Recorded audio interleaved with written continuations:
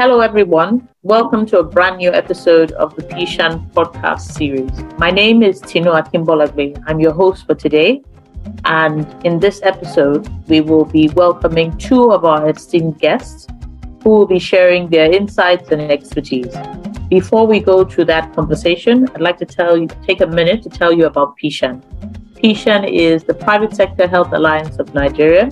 We're a not-for-profit organization, NGO, who were founded to improve Nigeria's healthcare sector, support the government.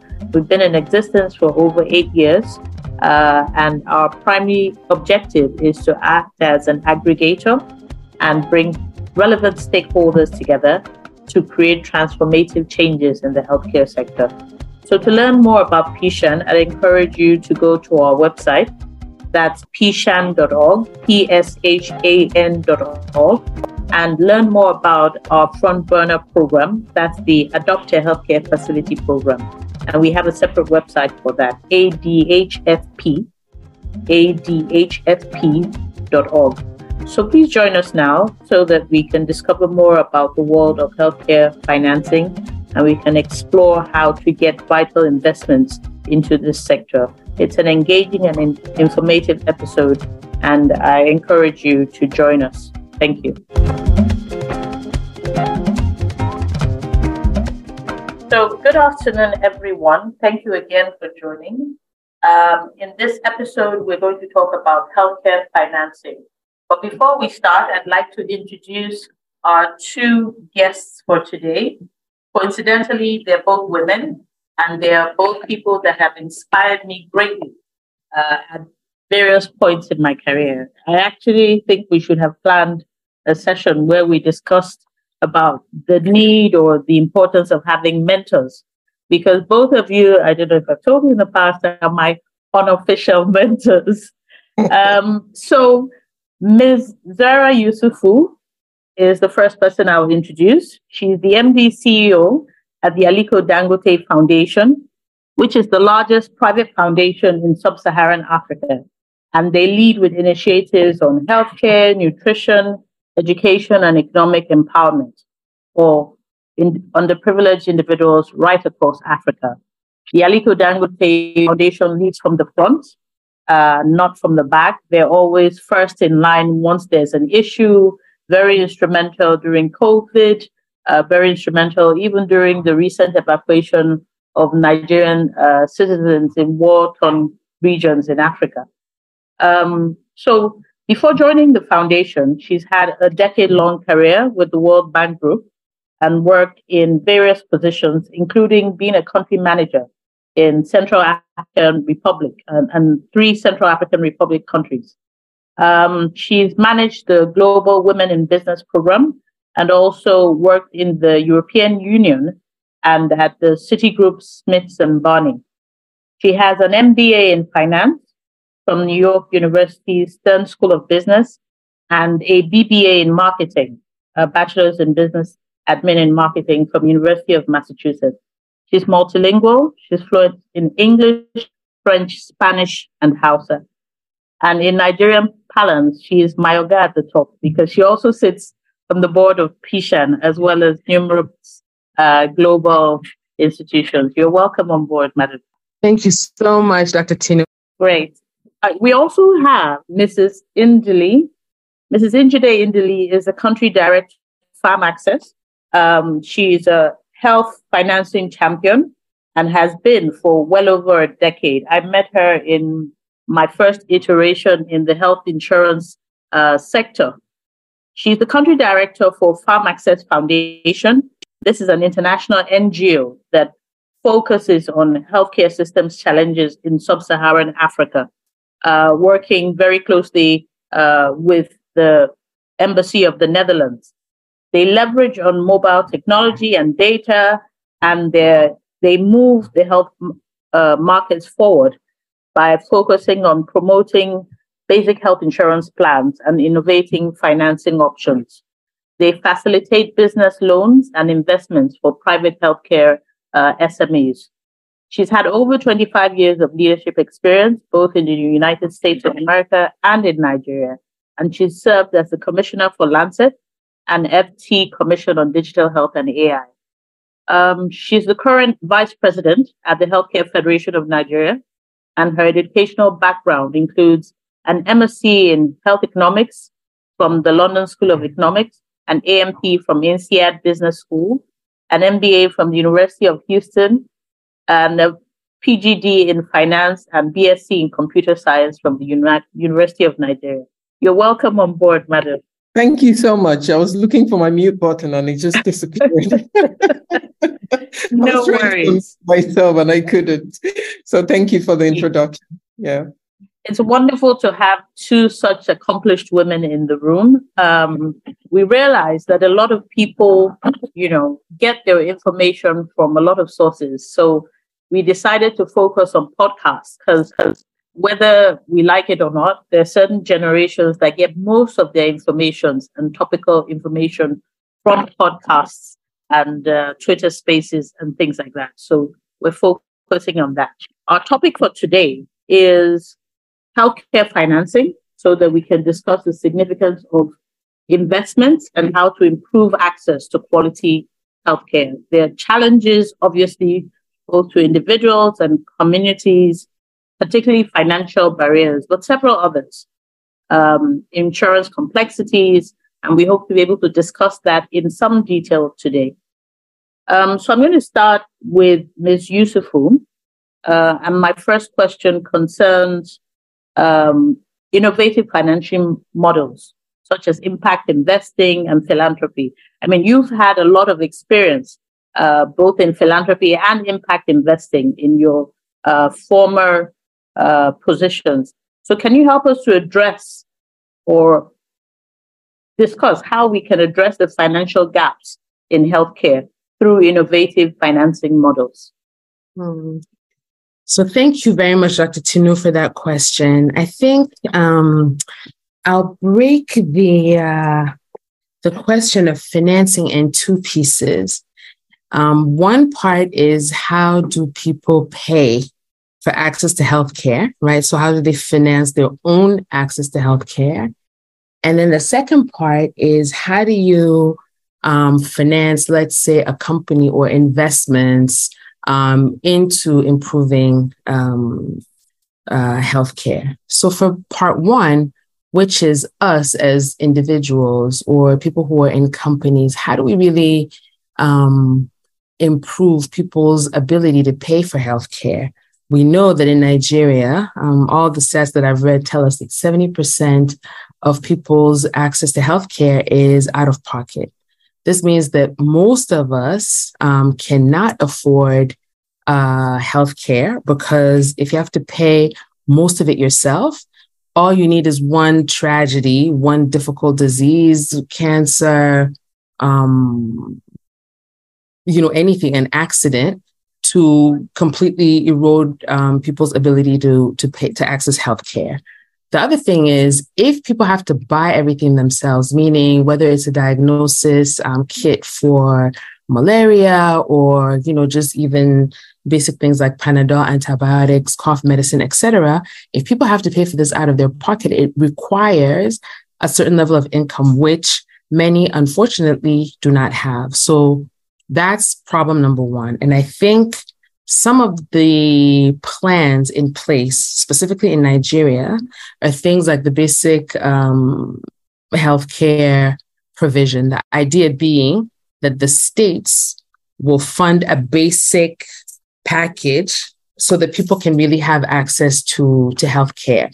It's been implemented in bits and pieces across the country, but it's not fully there. A lot of the obstacles are that people just don't have the jobs that enable them to be visible, right? So if you don't have a job where you have an employer and an ID and a card, and you're next to a health center, when you're sick, you just go there and you have access to whatever healthcare system your state put in place, then you're kind of left out. So I think from my perspective, that's one of the biggest challenges that we have, because regular people, and when I say I'm a regular person, right, like ordinary people, find it difficult to access quality care. Now, the part two of the financing thing is like, okay, so who's investing in healthcare? Where are the big investors in healthcare, whether people are investing in pharmaceuticals, whether people are investing in hospitals and primary healthcare centers, et cetera? Where are those, and where's the financing for those to happen? So commercial funding is difficult. So impact investing, philanthropy has been able to bridge a lot of that gap. I'll take our own example. At Aliko Dangote Foundation, we fund a basket fund with 6 states that we've had memorandums of understanding with. And those are the states that had the worst indicators on immunization.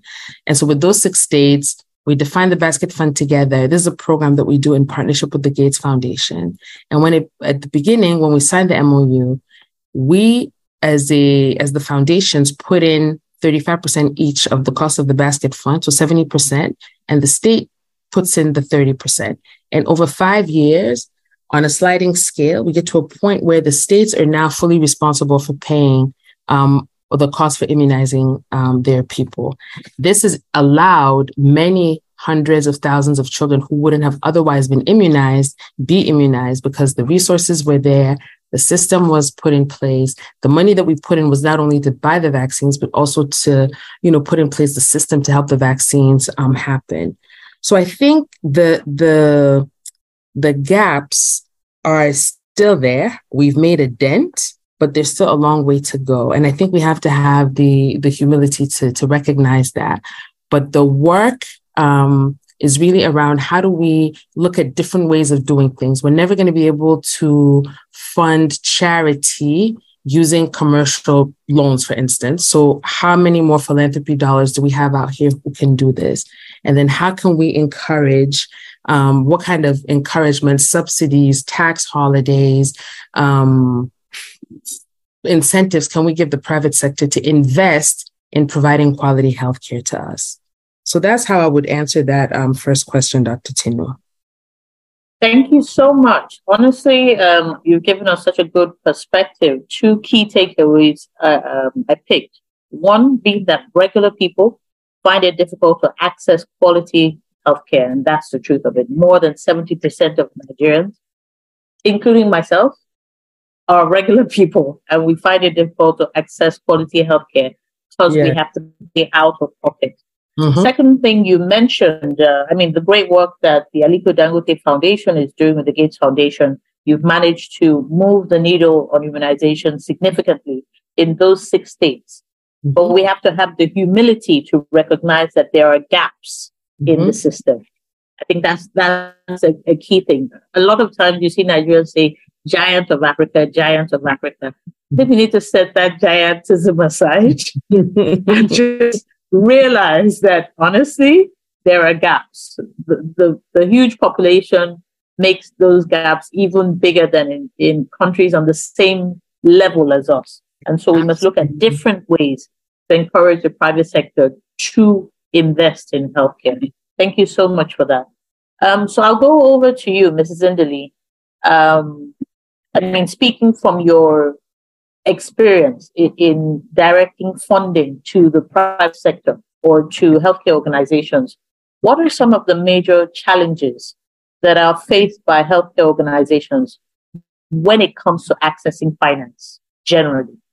Okay, so I wanted to start by making a connection because there is a direct relationship between quality of care that health SMEs provide and access to finance for those healthcare SMEs. If people are unable to access quality healthcare services, it's because of the availability. Availability often is dependent on access to finance, be it private or be it public.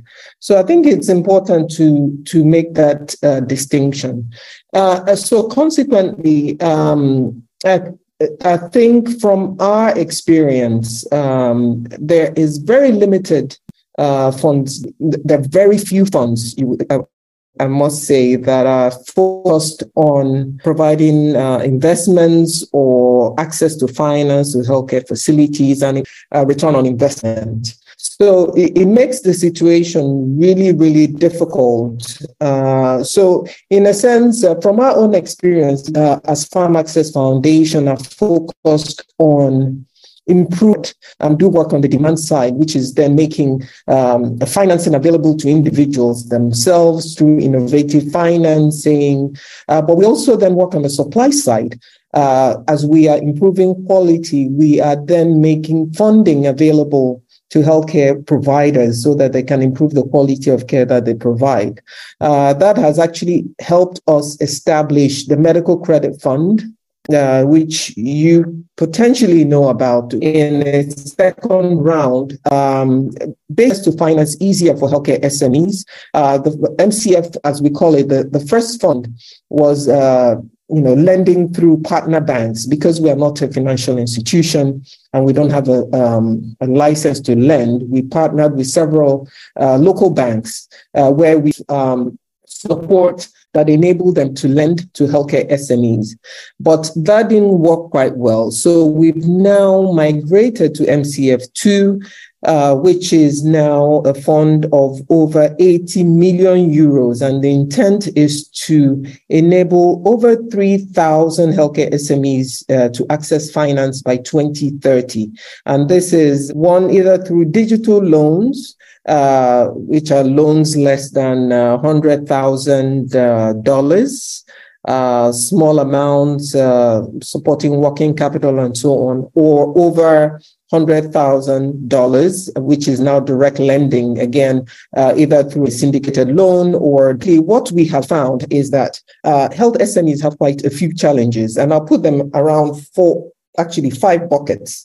One is working capital and investments. There's a shortage of capital to health SMEs. One, because ordinarily, or historically, if I would say, a lot of the healthcare SMEs, the smaller hospitals, were usually started by, the older male who was a doctor, expected his children to, become doctors as well and take on the hospital as it were. But, so they haven't been able to grow systematically because they can't access finance. So for decades, they've remained really small. So the owner is the receptionist, is the anesthesiologist, and so on. So they don't have proper bookkeeping, and as such, it's almost impossible to get any kind of loan or access to finance from a financial institution to grow their business. So that's the first thing. The second thing is local banks actually perceive the health sector as quite risky. I think from our own experience, we've proven that to be wrong. The MCF portfolio has 99% payback. And, it's been amazing. So we've actually proven that it's not actually as risky as it's perceived. And what needs to happen is that the bankers need to understand how healthcare businesses are run. The fear often is, okay, what if they default? It wouldn't look nice if I have to go and, seize the CT scan or MRI or lock up the facility and so on. But it doesn't actually have to get to that, because I think that understanding that their healthcare SME or their small hospital is actually a business and they should run it as such, then, the thinking changes and the institution or the hospital is transformed. Another thing is banks often require this humongous credit history or hard collaterals, which SMEs normally don't have. There's also a struggle to improve quality. Again, quality remains very vague, not understanding that it goes along three tracks, which is, the equipment itself, the infrastructure, the processes, as well as the human resources, because one without the other, your outcome is very variable.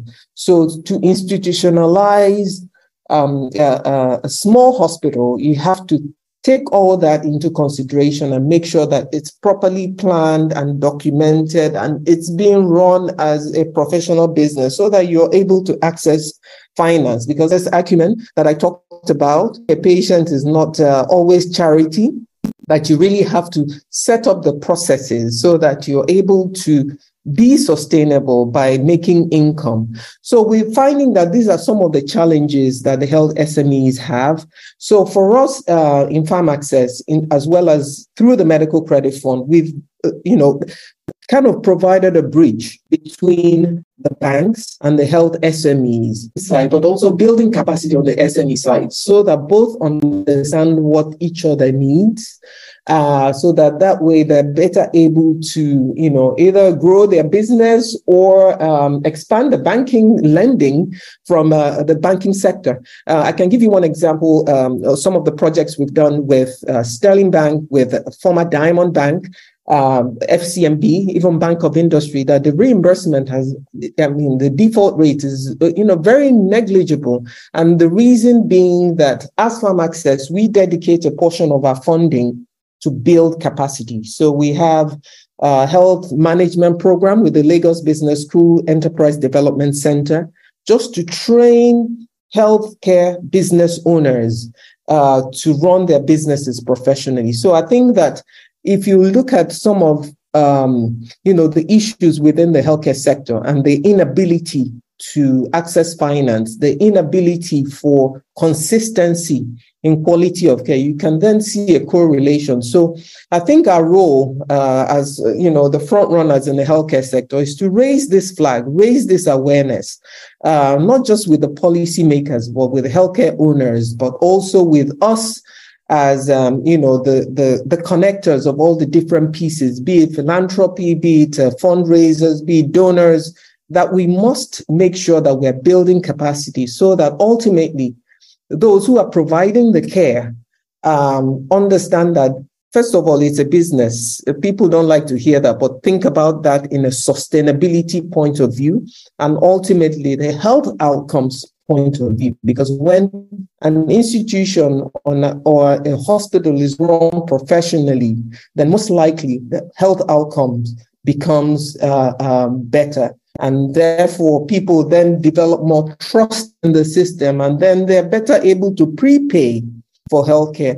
So just to round up, I think that it's a very vicious circle that we need to break by investing and making access available to healthcare SMEs so that they can build up the system that engenders trust, so that when I prepay for that health insurance package, which is now being established all around the country and being made mandatory, that I'm guaranteed to access care whenever I need it. If I don't have that trust, then I'm not going to prepay. So I think convert it into a virtuous circle.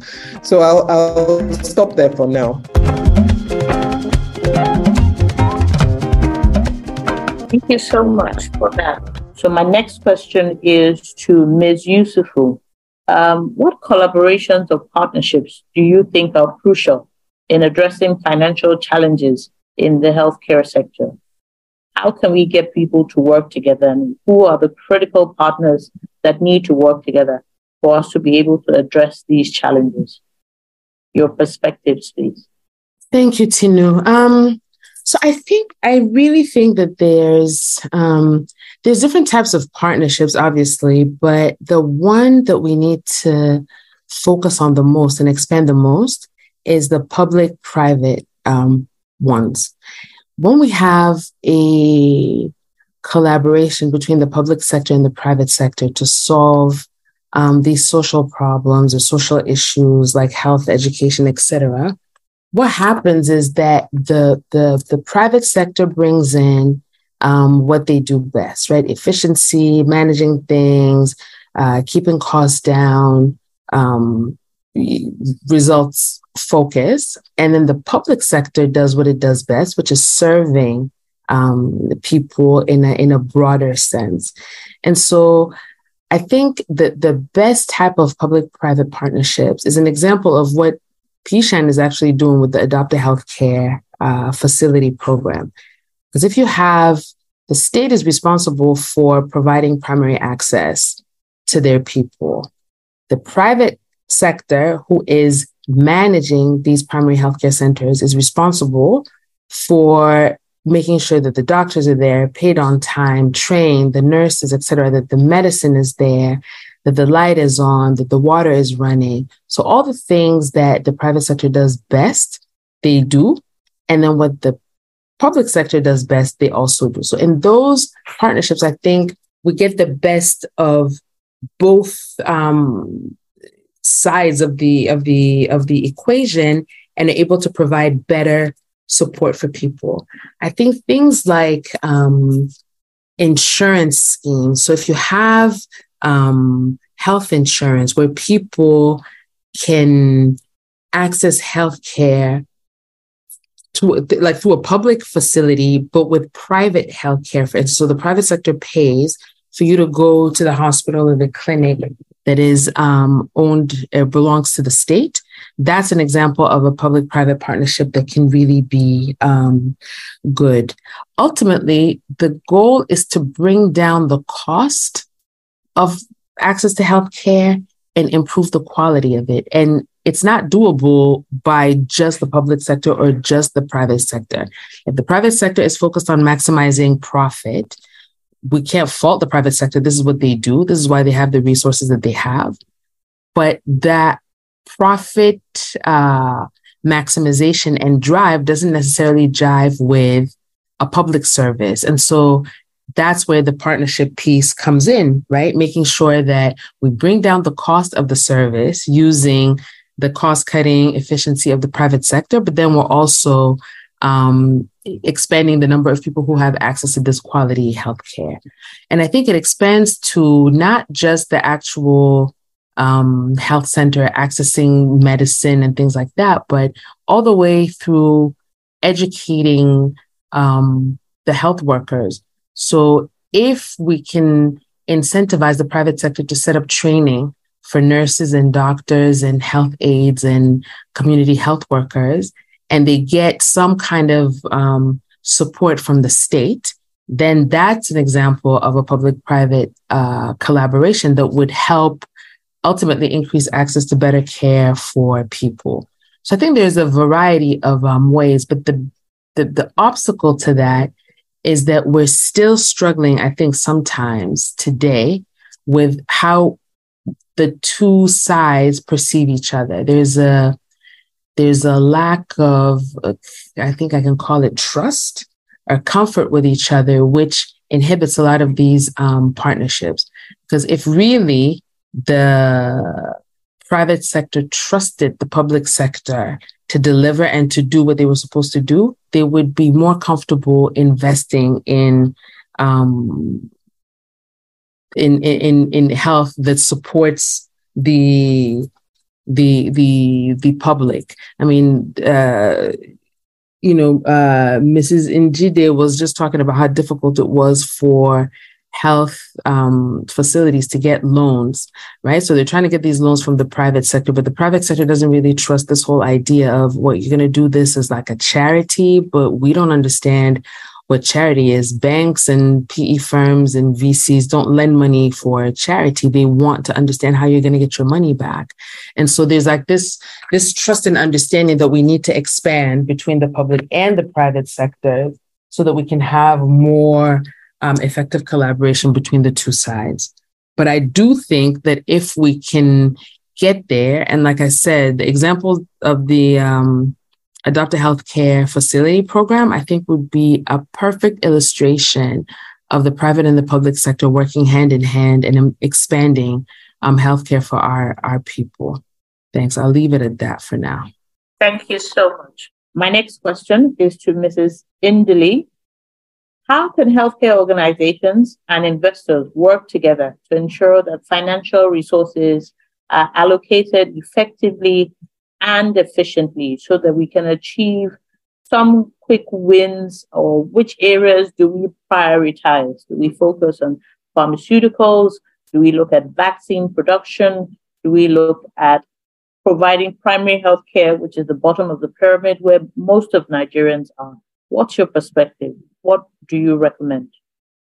This is a very difficult environment when it comes to healthcare. But I think that somebody should blaze the trail somehow. Investors are somewhat a bit afraid of, the healthcare organizations, especially the smaller hospitals, because, like you said, they don't really know how to get their money out. You talked about the Access to Finance program, which we had started. That was a collaboration between the Medical Credit Fund, the Bank of Industry.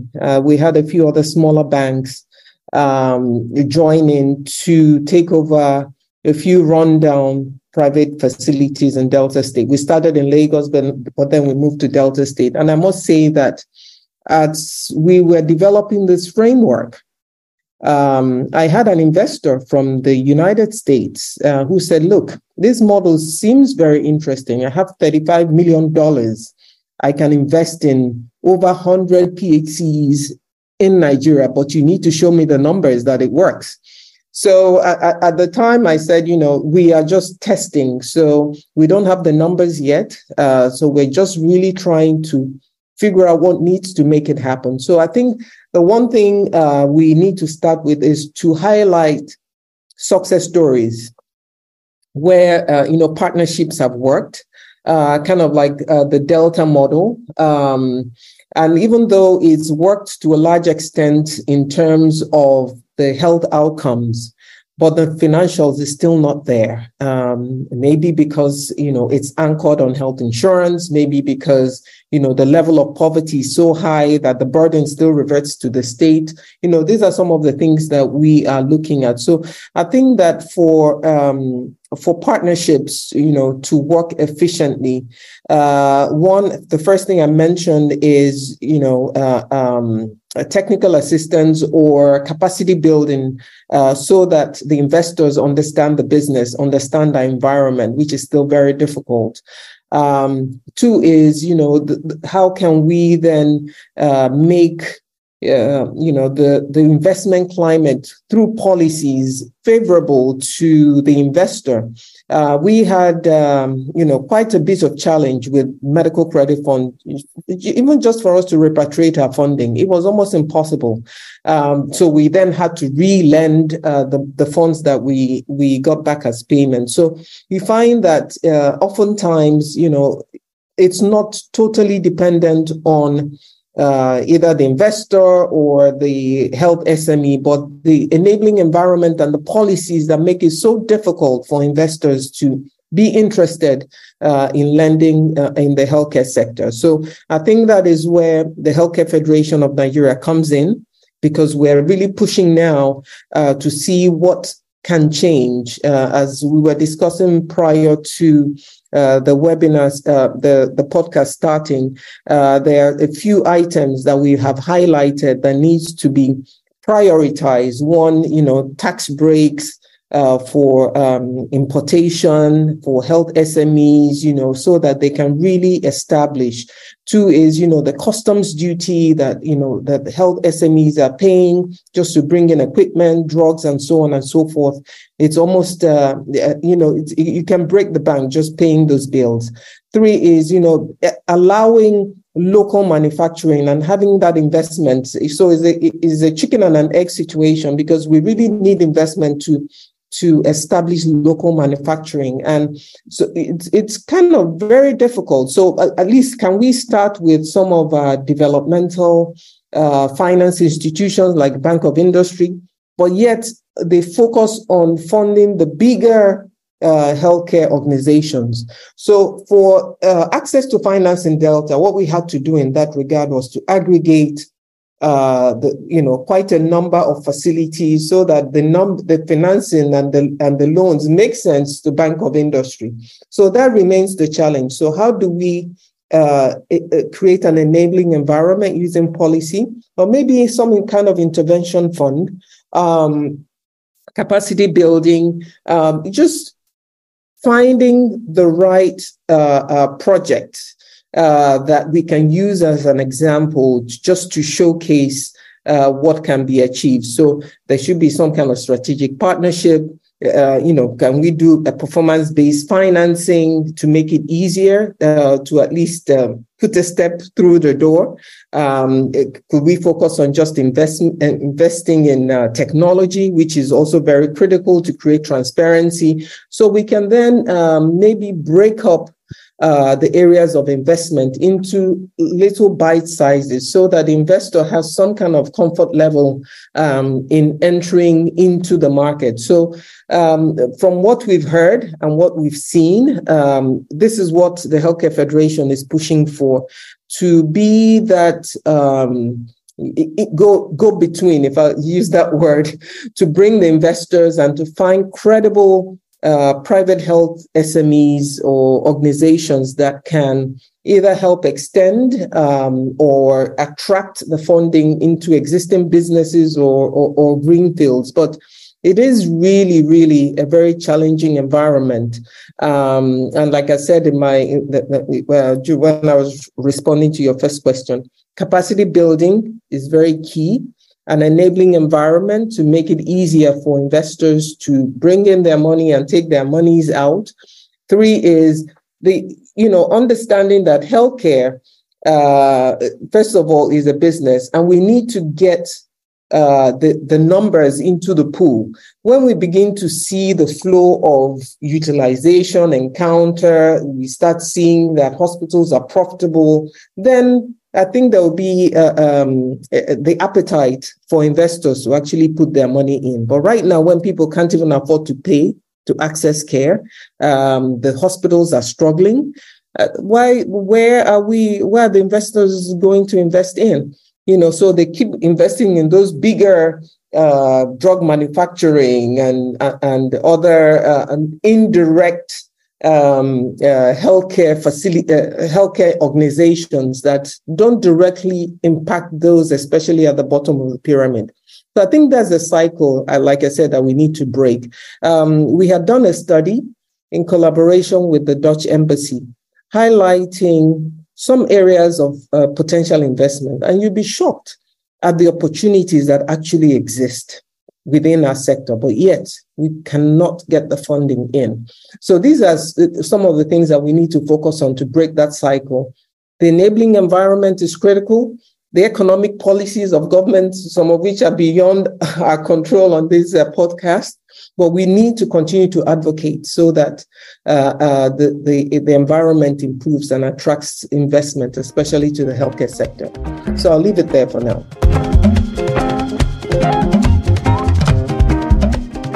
Thank you so much. That was a very comprehensive answer. I know there was an intervention fund at the time by the government for the healthcare sector. I'm not sure about the success of that. It'd be good to have some type of data on how successful or otherwise that was.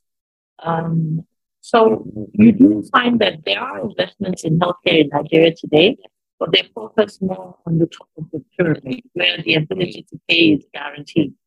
We will have a lot of specialist centers, particularly in Lagos, in Abuja, in Port Harcourt, high end of the scale, but we need more investments at the bottom of the pyramid with guaranteed models for success, such that care can be provided.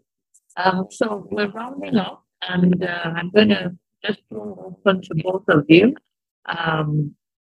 What's your final parting comments on what you think potentially can be done in the healthcare space in Nigeria, just so that we can improve the healthcare outcomes?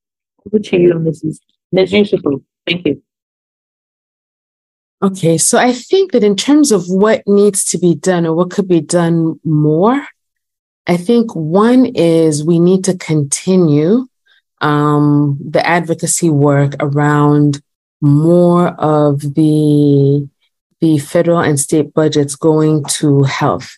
I mean, that's one of those things where, Abuja Declaration happened a few years back. Everybody promised to put in 15% of their budget towards health, but, we haven't quite reached there yet. And I think we just can't let we just can't let the advocacy piece go. And we really need to keep at that. And, advocacy at all levels, constant and always.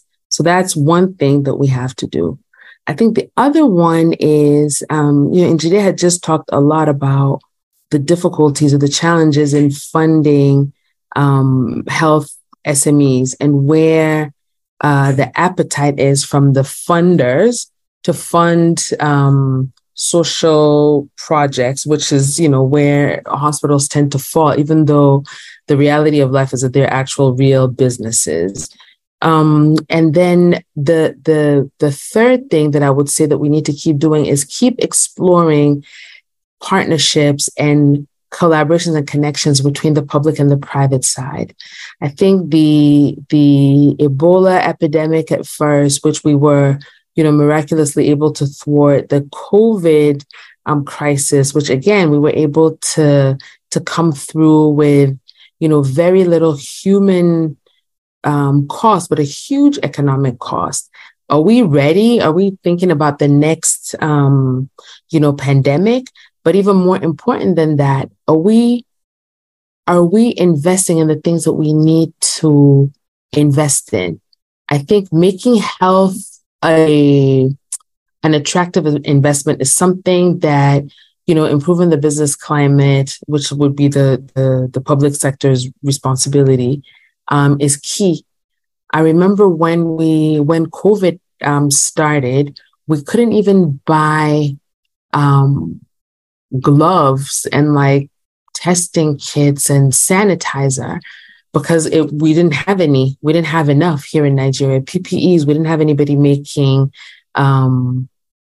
certified PPE. And so we were importing things that just don't even make sense to import because we can make them here. Now, of course, that opened up the opportunity for all the hand sanitizer manufacturers to get up and do it. So we have, that's now solved. But we have a lot of other things that we could be producing in Nigeria and in Africa that we're not producing yet. So I think, really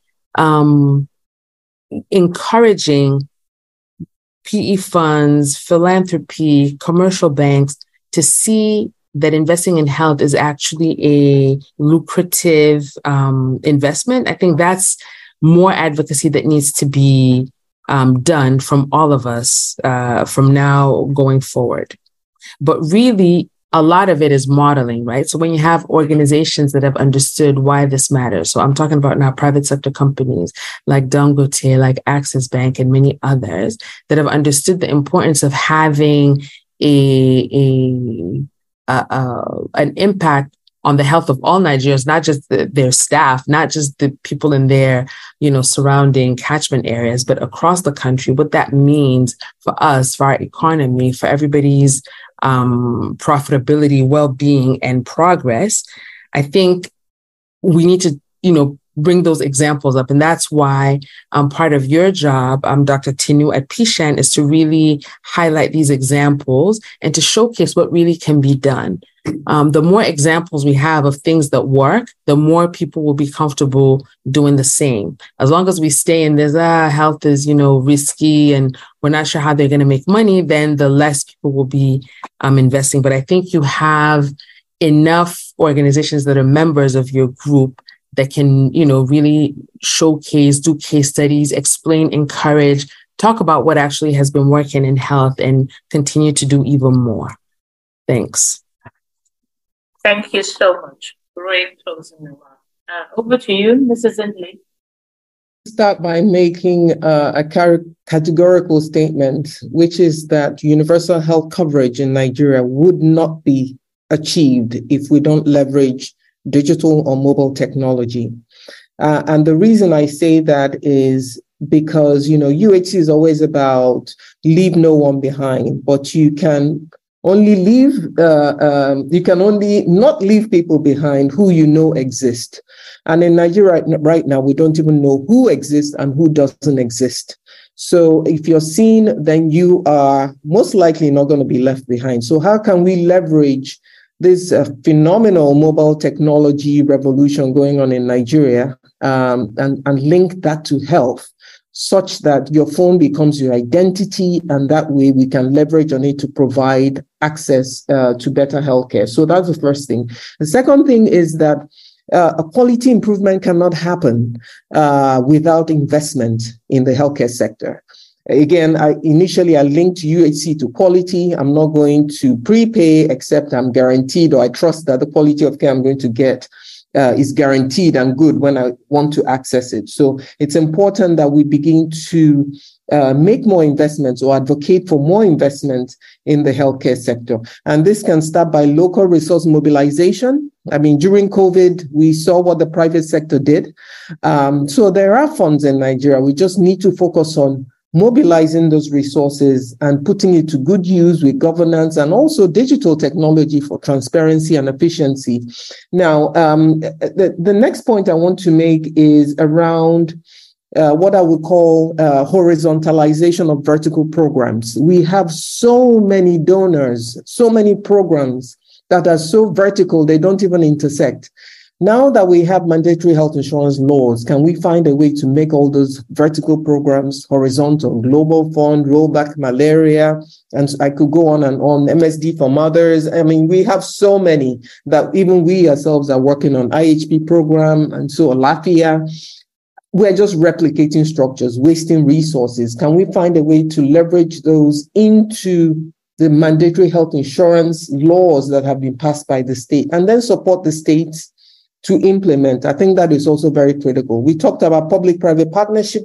I think is also very critical, and defining the role of the public, which is around regulation, strategic purchasing, and performance measurements, is very key as a regulator. Then for private sector, we need to find a way to emphasize that innovative way of thinking, expertise, even leveraging additional investment. I think it's unfortunate that those making the policies are pretty much in the dark and behind private sector when it comes to forward thinking. So how can they be making the policies for us? So we need to find a way to push private sector to the table so they're part of developing the policy framework. And that is the only way we can change anything or the system within our country. So I think those are my passing shots. And I think that, PSHAN has a really strategic role considering the people on the board. Now, we have to continue to advocate that some of these changes happening, at least in our lifetime. Back to you, Tinu. Thank you so much for that answer. And I mean, I really would like to thank both of you for taking time out. You've given us so much to think about and how we can move healthcare forward in Nigeria. Thank you again for coming, and I really wish you a wonderful day. Thank you so much. Have a good one. Thank you very much, Dr. Tinu. Thank you. So for more about what we're doing, please check our website, www.pshan.org, PSHAN. Have a wonderful weekend, and thank you so much again.